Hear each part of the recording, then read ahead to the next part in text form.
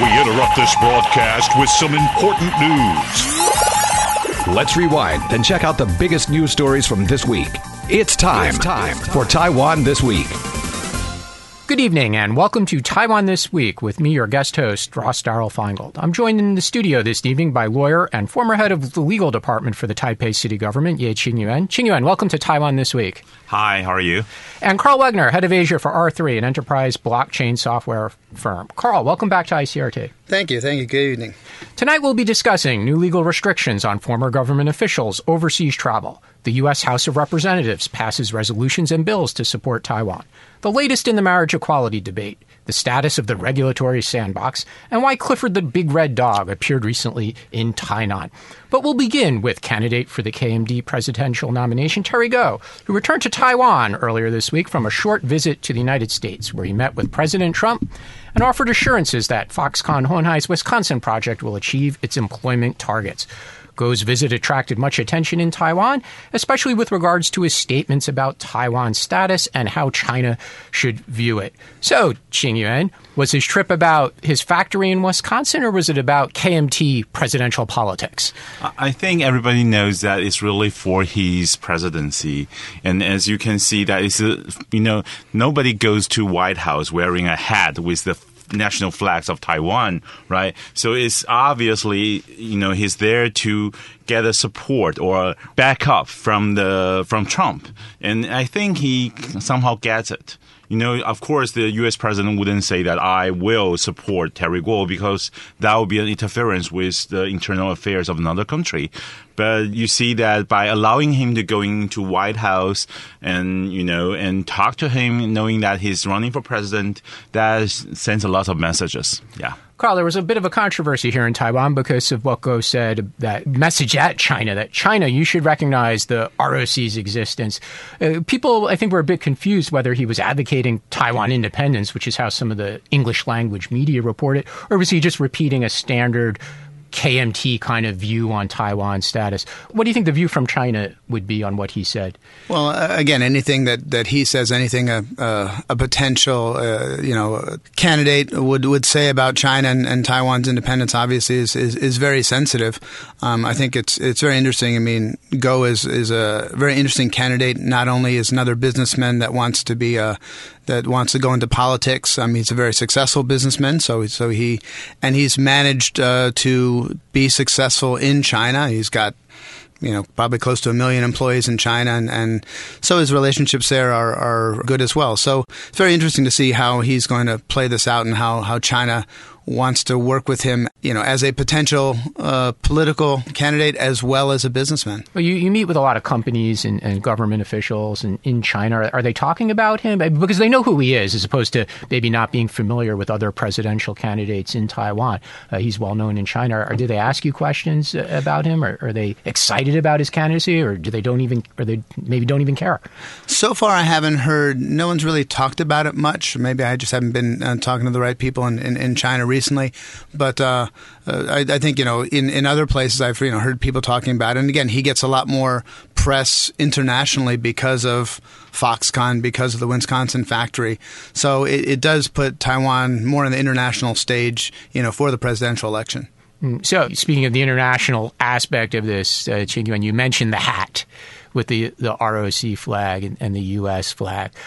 So what should we read into that from a Taiwan perspective? One, he wore it in the United States, into the White House, but he was showing it prominently to the audience here in Taiwan, right? He made sure to show it to the Taiwan media so that audience voters here in Taiwan. What is he trying to achieve with that? I think first he's trying to tell people that Taiwan, or ROC, Republic of China, is a name that we should continue to support. And also, I think his standpoint is that it's really the traditional Kuomintang policy that the cross-strait relationship can be maintained as long as we do not declare independence. And by using the name Republic of China, the two sides, Republic of China and People's Republic of China, can coexist in harmony, but not in confrontation. So I think he's really trying to tell people that, hey, we can follow this path and we will be fine, instead of, keep provoking China and make the economy worse and worse. And what do you make of the reaction from the leading DPP candidates for their nominations, Tsai Ing-wen, the incumbent president, and former Premier William Lai Ching-te? How do you assess their reaction to Go's U.S. trip and the statements he made about Taiwan's status? I think you can see lots of reactions from the internet and from DPPs that, okay, they're trying to be China again. We're Taiwan, they're China. So Kuomintang, by saying that, 九二共识, the 92 consensus is really one China policy. So we're not China, we're not Chinese. So it really goes back to the old confrontation model. I think that works for their, hardcore supporters. But I think really for the next year election, it's about the middle. Whether we can have a proper living, whether we can have a better life. So I don't think their support will win the heart of the middle class. Yeah. Carl, I'm not going to let you off the hook when it comes to primary questions, because the key debate on the DPP side recently has been whether to use landlines or mobile phones. And I know you know a little bit about software because that's you're in the industry you're in. So maybe you could walk us through that debate. What's landlines versus mobile phones, or why should we have a mix of the two when trying to contact voters in Taiwan?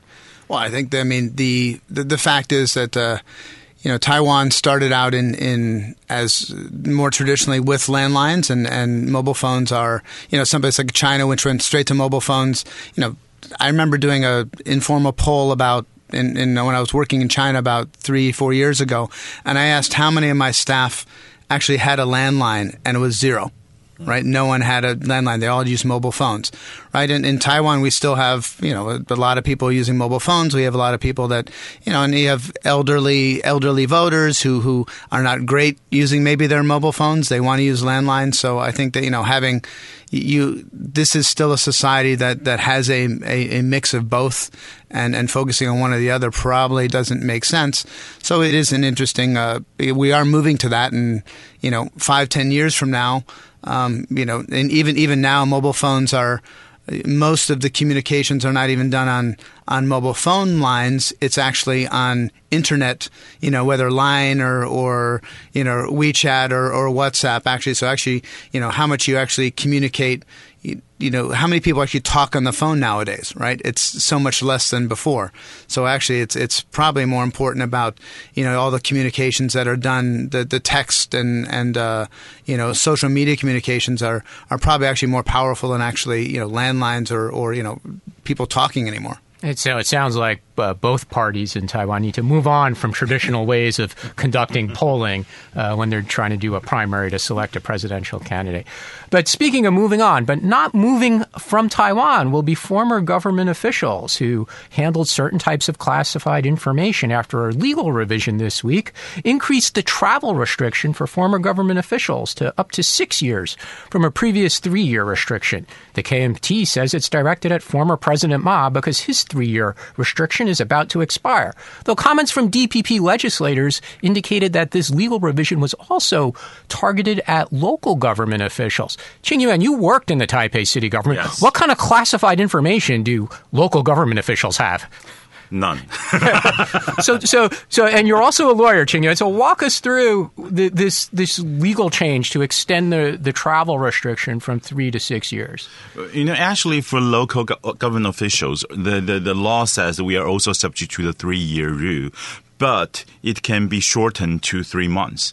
Yeah, so before I was discharged from the government, they already filed the application, or right after. Then, so that the period was shortened to 3 months. Because actually, as a local government official, we actually possess or access no confidential information at all. I can understand that for prime ministers and for president, you need a longer time, which is 3 years. But to be frank, after 3 years leaving the post, do they still have any sensitive information? I don't think so. So to me, I think this amendment is really to block Ma Ying-jeou and Wu Duanyi from visiting China. But, in a sense, I think Wu Duanyi might be happy about this, because in Taiwan, whenever the government is doing something to make you bad and people sympathize you, then your poll goes up. So I think it's very ironic. But of course, when we see Ma Ying-jeou and Wu Dunyi do not have the chance to visit China and to smooth the situation across the Taiwan Strait, I think that's a loss to everybody here. Yeah. So is there any way to challenge this law now that it's been passed by the legislative yuan? Is there a constitutional challenge on a person's travel? But I think the flaw of Taiwan's constitution is that once you win the presidency and also the majority of the Congress, each president has a chance to nominate half of the grand justice to the Constitutional Court. And to make a law unconstitutional, you need 2/3 of the justices. So in short, it's impossible because Tsai Ing-wen has nominated 8 among the 15. So theoretically, it's impossible to have the grand justices coming out and say this law is unconstitutional. So that's the problem of Taiwan's constitution. Yeah. Carl, from the business world perspective, and I share some of your experiences working in financial institutions, we deal with confidential information all the time. We deal with employees leaving and the risk that they'll walk out with algorithms or customer lists. How do we protect these things in 2019 other than restricting travel that Taiwan has now done for former government officials? Yeah, and that's a good point, is that, how much someone can say and talk about and how much they know is one thing. But the amount of data that's out there, right, that someone could take a USB from the company with incredible amount of data, and we talk about Snowden, WikiLeaks, and that sort of thing like that. An incredible amount of data can be taken, which is probably a lot more damaging or a lot more dangerous than someone verbally talking about things. Again, most companies nowadays, at least financial institutions, you can't even use your USB. The USB doesn't even work on your computer anymore because they're afraid of people downloading anything. I work in a tech company now, and of course our computer, we can do whatever we want with the computer. We do have privileged information, and you can manage it different ways. You can manage by seeing who downloads what at what time. You can track it in other ways. And actually that's probably a higher concern, because the amount of valuable information that can be transferred, there's so much more, so much quicker, and actually not that hard to do. And so, Qing-Yuan, why weren't some of the people who worked in the former government, the Ma Ying-jeou government, who seemed to be the target of this restriction, why weren't they saying, not only is the information I know old, but I'm not tech savvy anyway, so it's impossible for me to have downloaded any information? Because some of these older folks, they don't look so tech savvy. I think the whole thing is really ironic. I remember when Ma Ying-jeou was president, the deputy chairperson of the mainland council, he was caught by using his staff passing confidential information to mainland China. Then at that time, DPP was supporting him, saying that, it's a political persecution. So this is totally fine. And eventually he was acquitted. Now they're saying that because you have the potentiality to send things to mainland China, so we're going to expand the ban. So it's ridiculous. If he really possessed anything like in a hard drive, he would have already done that by a middle person, right? He doesn't really need an actual visit. So I think the whole thing is just stupid. Yeah. Well, on that note, we'll move on from interactions with the Chinese government to interactions with the U.S. government. This week, the House of Representatives passed a law called the Taiwan Assurance Act of 2019, as well as a resolution affirming the U.S. commitment to Taiwan and the implementation of the Taiwan Relations Act. The Taiwan Assurance Act, not to be confused with the Taiwan Relations Act, says the U.S. should conduct regular sales and transfers of defense articles to Taiwan, and it says that it's U.S. policy to advocate for the nation's meaningful participation in international bodies as appropriate, while the resolution, separate from the Taiwan Assurance Act, reiterates that the U.S. president should conduct regular transfers of defense articles and says that the Secretary of State should actively engage internationally in support of Taiwan's meaningful participation in international organizations. Qing-Yuan, I hear a lot of shoulds and advocates, but I don't hear a lot of musts. Mm-hmm. Is this all a public relations exercise? I think so. And, I actually teaches U.S. common law at Suzhou University in Taiwan. It's really, when you talk about foreign policy, when you talk about diplomacy, it's really something belongs to the executive branch. The Congress, they can make law, but they cannot really interfere the execution matters. So you can tell that, the whole act is about, we hope, the Congress hope that the government should do this and that, but it's really up to the Department of State, the executive branch, to make the decision. So in the end, it doesn't do Taiwan any good, but it looks good to us that, Taiwan and America seems to be better. But does that benefit Taiwan in any substantive way? I do not think so. I can, for example, WHA is for the third year that we do not get an invitation. Yeah, if Taiwan Assurance Act is really that helpful, we should be in the assembly now, right? But we are not invited again. So I think the key issue for Taiwan's participation in international activities is not to provoke China, but really to make peace with both U.S. and China, saying that we will be a responsible stakeholder and we will make the regional peace so that everybody can do business happily. But, not really like, okay, I'm going to, depending on the U.S. to fight China for me. I don't think that will work. Yeah, Carl, you have experience interacting with U.S. government officials on Taiwan issues. Why are they doing these things, and why are they doing it this time? Is it to help Tsai Ing-wen's reelection? Is it because China is just a nasty person or a nasty country towards Taiwan? So what is their motivation to pass these laws, and assuming that it passes the Senate and is signed by the president, as well as this resolution, which is just a resolution, not a law. But as Qin Yuan said, it's filled with musts and shoulds, and ultimately the authorities with the executive branch. So why is Congress doing this?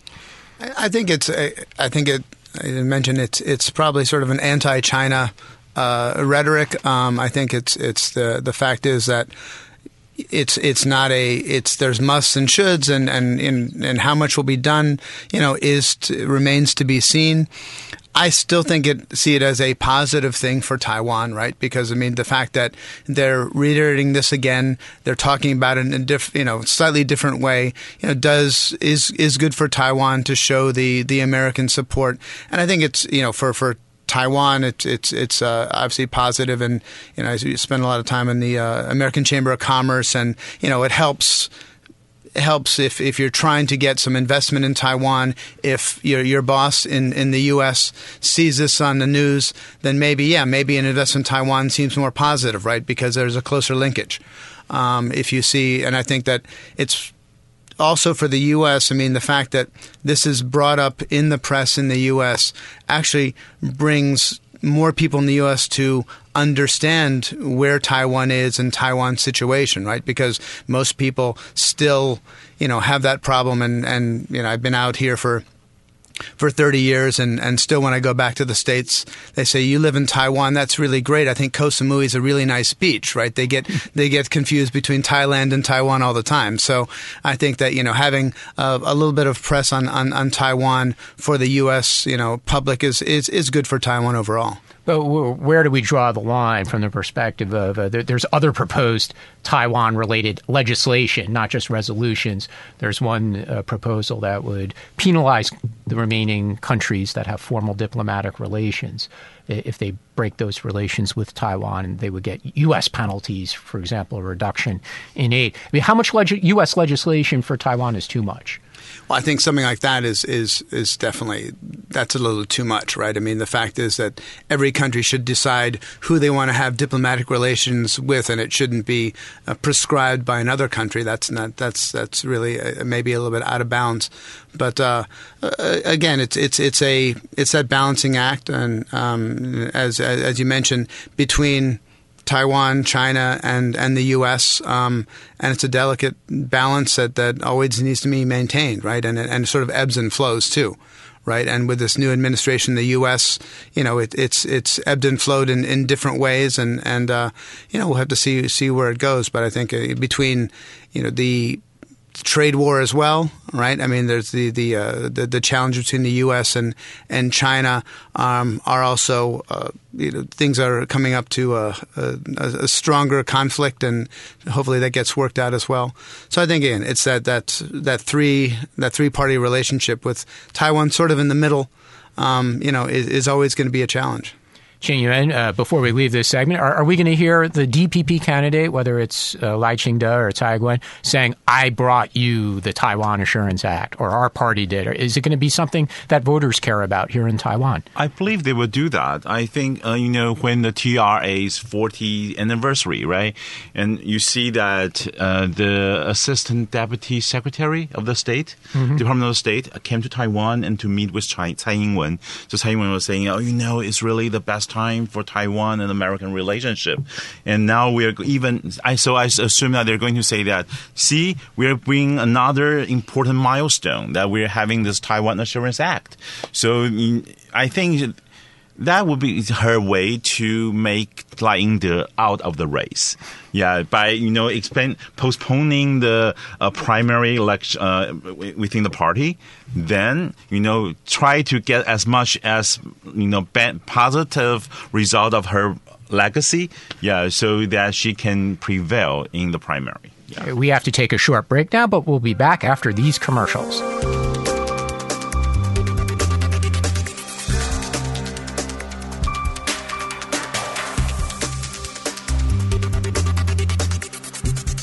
Welcome back to Taiwan This Week.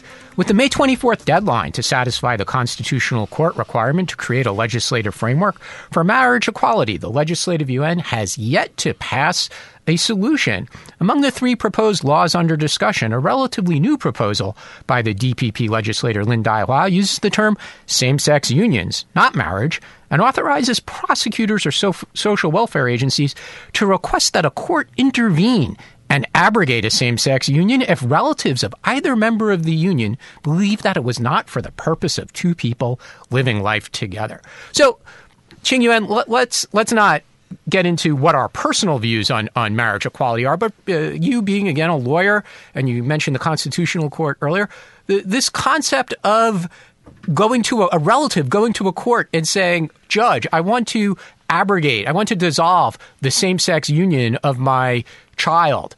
Is that constitutional? Of course not.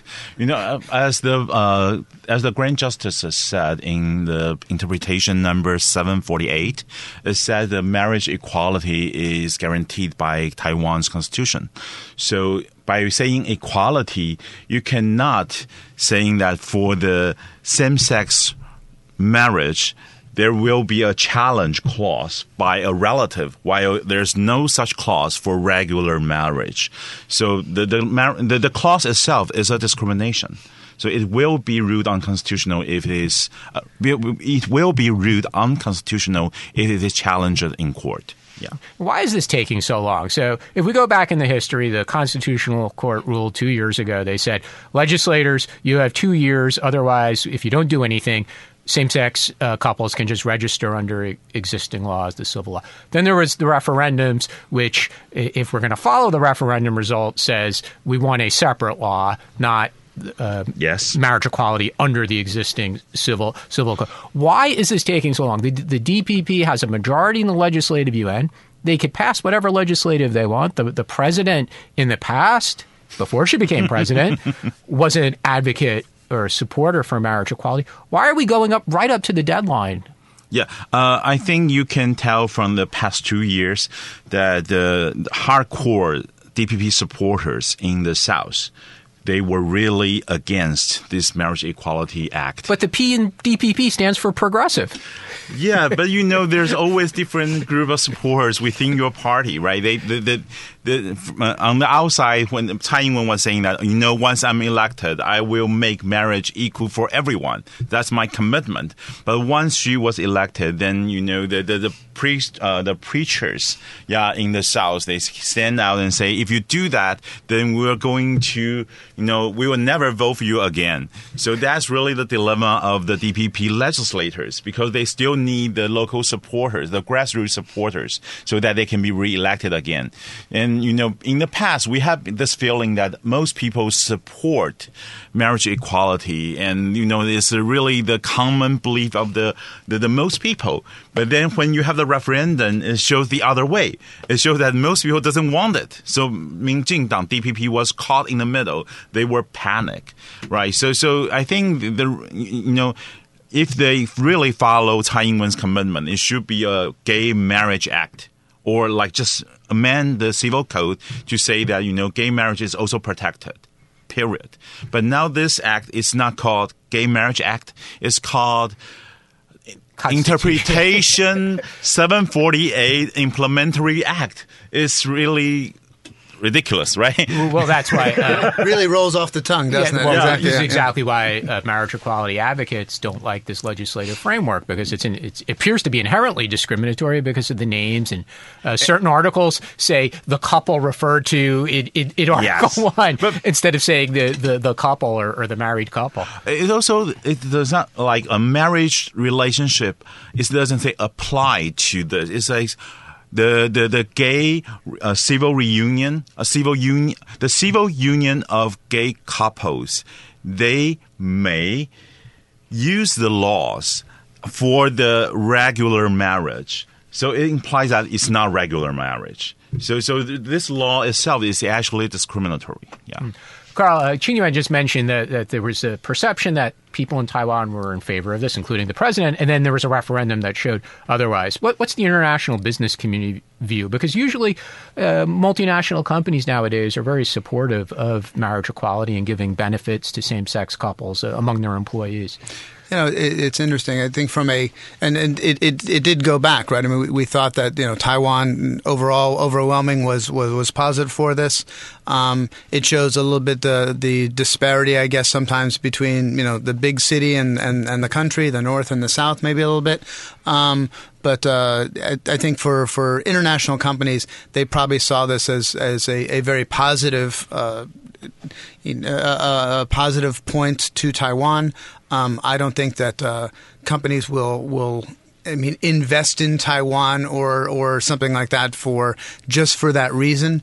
I think that if there was anti the other way, very draconian the other way, then yes, they may not be allowed by their shareholders to invest in a country that was very anti-gay. But I think it is a general positive trend. I think the international companies are. You see them; they've been supporting it all along, right? They see the news and they've been supporting it. So again, it's a very interesting dynamic here where we see that we thought it was a sort of a slam dunk, right? And it's turned out that there are different opinions. And we'll see. I guess that the timing is coming up to the last wire here. Now, we were talking about dynamics with the U.S. government in the earlier segment. How is this going to work with the U.S. government, which is a bit conservative and is filled with very, very conservative Republicans who don't have a strong supportive view of marriage equality? How is this going to be a selling point for the Taiwan government once they do have legislation? That's an interesting point as well, right? I mean, will the U.S. government want to, or the Republican Party want to opine on that? That could be a very interesting point. Whether it's worth it to opine on that, or just not pay attention to it. It might be safer just to let it go. I'm sure that some folks will still make if it passes, they will make a point of it. But I don't think it's going to really change the Taiwan-U.S. dynamic. I think Taiwan-U.S. dynamic has, and with China has a lot bigger things to manage. Although we should keep in mind there's a candidate running in the Democrat primary who is gay and who's married. So, well, if he gets selected, that could certainly change the relationship between the Taiwan and the United States. Absolutely. Qin Yuan, before we move on from this segment, very quickly, do you have a prediction how it's going to play out in the legislative UN, but what the final legislation will look like? I think we would just say that, the same-sex marriage will be legal under the name of civil union or something similar.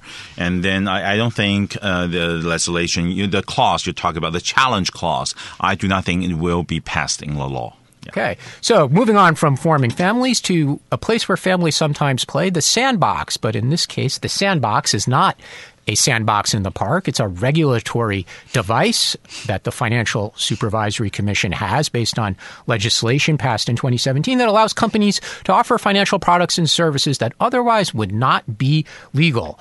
This week, the chairman of the Financial Supervisory Commission, Wellington Gu-Li-seong, claimed that the sandbox is a success, with the Financial Supervisory Commission reaching its goal of 10 companies playing inside already. By comparison, this week, the Hong Kong Monetary Authority issued 4 virtual bank licenses, which is the second set of 4 licenses already issued this year. So, is Chairman Ku correct, and the sandbox is a success, Qingyuan?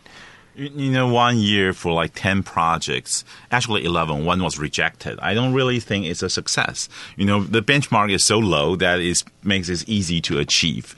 Yeah, I talked to business people and they were like, we are very suspicious because once we approach FSC, and it's like they want you to go into the sandbox. But if we're legal anyway, why do we want to go into the sandbox and reveal all our trade secrets, right? How we do business. It really makes people easy to understand the way we do business. But on the other hand, FSC want more people to go in so that they can achieve the 10 company goal. So I would say that after all, it's a success, but the benchmark is really low. Yeah. This kind of reminds me when there's a crime in Taiwan and a mayor says to the police, solve the crime within 3 hours or 3 days, it's magically solved. So Carl, from the industry perspective, the Taiwan sandbox, is it a success that the chairman of the FSC claims? I would say, sandboxes, and we work with a lot of the central banks in a lot of the Asian countries. If you're looking at specifically sort of blockchain and some of these central bank digital currencies and some of these new regulations, a sandbox is a nice to have, but I haven't seen a lot of real innovation come through sandboxes. Right, the innovation comes from different areas. The sandbox it's good to have, and I think maybe it's a first step, but that shouldn't be the final step. And that doesn't, just having a sandbox and having so many applications of sandbox, that's just the beginning, right? And I think there's a lot more to be done for the FSC and central bank to understand what's going on in other countries. And I know they do pay attention to the reports that are coming out from the other countries on some of the new regulations and stuff like that. But it's just a beginning. So a sandbox is good. Whether 10 is a success or not, it's just a piece of the puzzle. Just the first step. Sorry. Yeah, and also I think it's like 11 applications, 1 rejected and 1 passed. They claim it's a success, but it's really hardly a success. It's only 1 was passed. Yeah.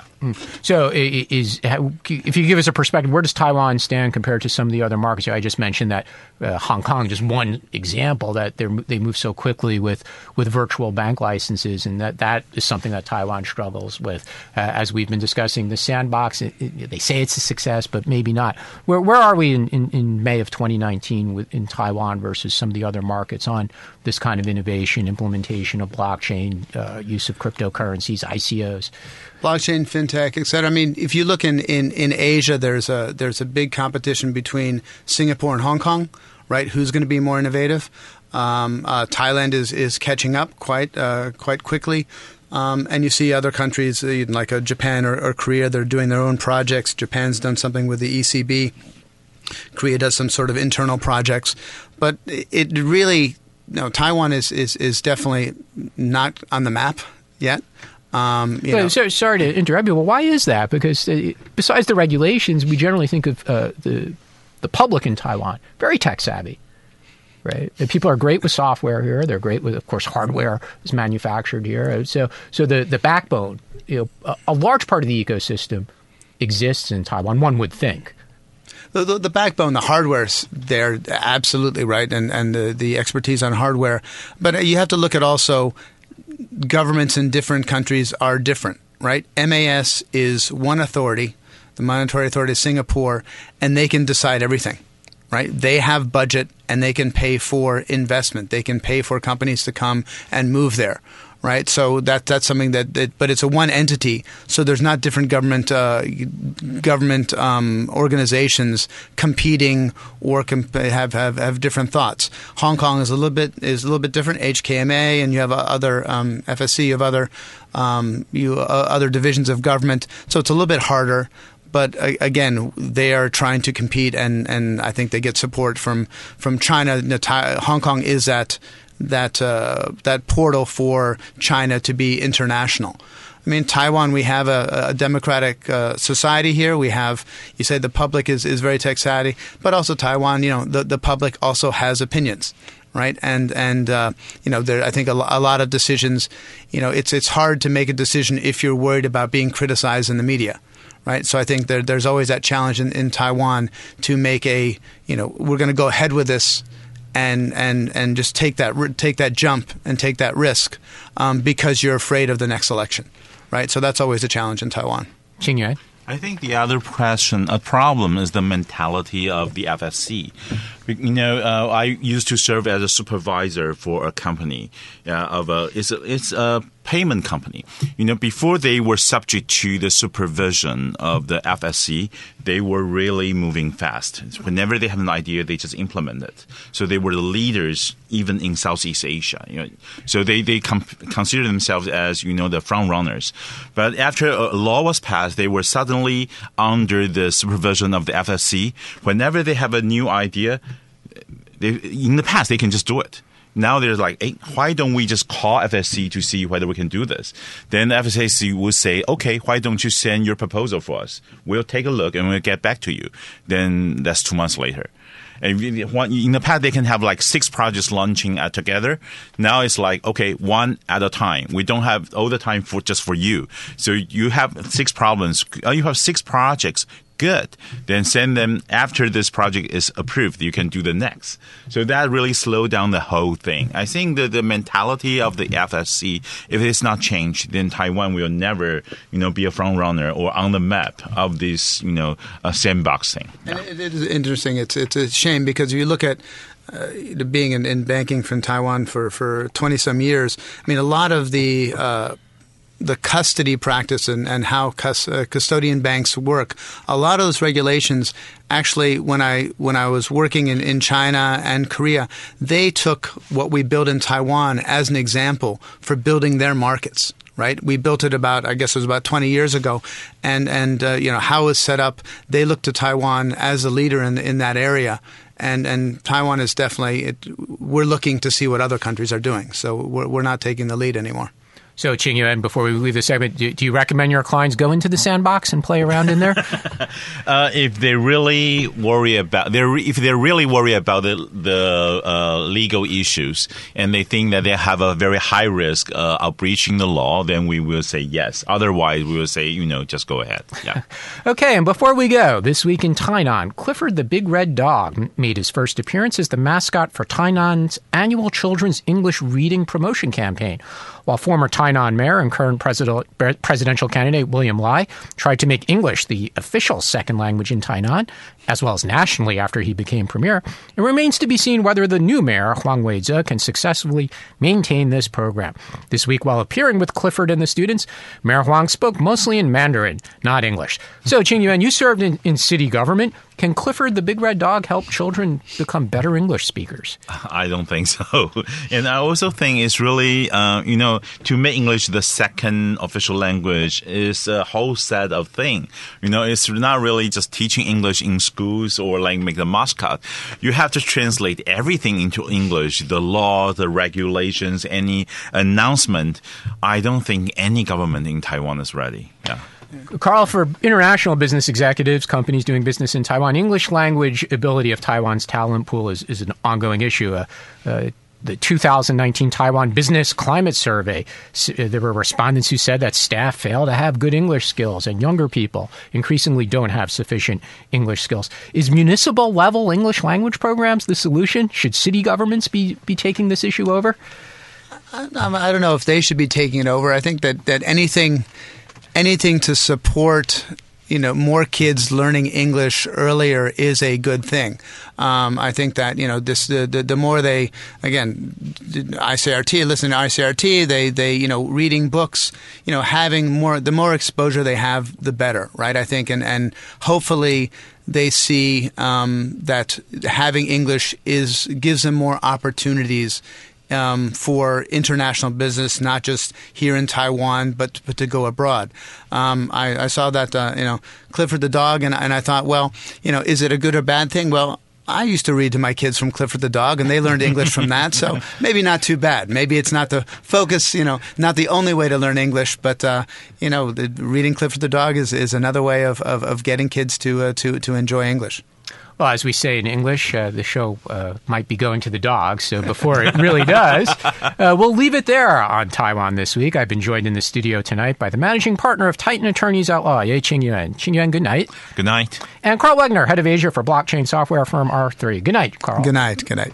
Thanks for tuning in to this week's edition of Taiwan This Week here on ICRT with me, Ross Darrell Feingold, sitting in for Gavin Phipps. And don't forget to check out Taiwan This Week podcasts on iTunes and Android podcast apps, where you can get access to all of our previous shows.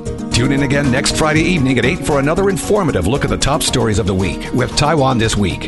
And don't forget to also check out our podcast on our website, icrt.com.tw. Now keep it here for more music and news only on ICRT FM 100.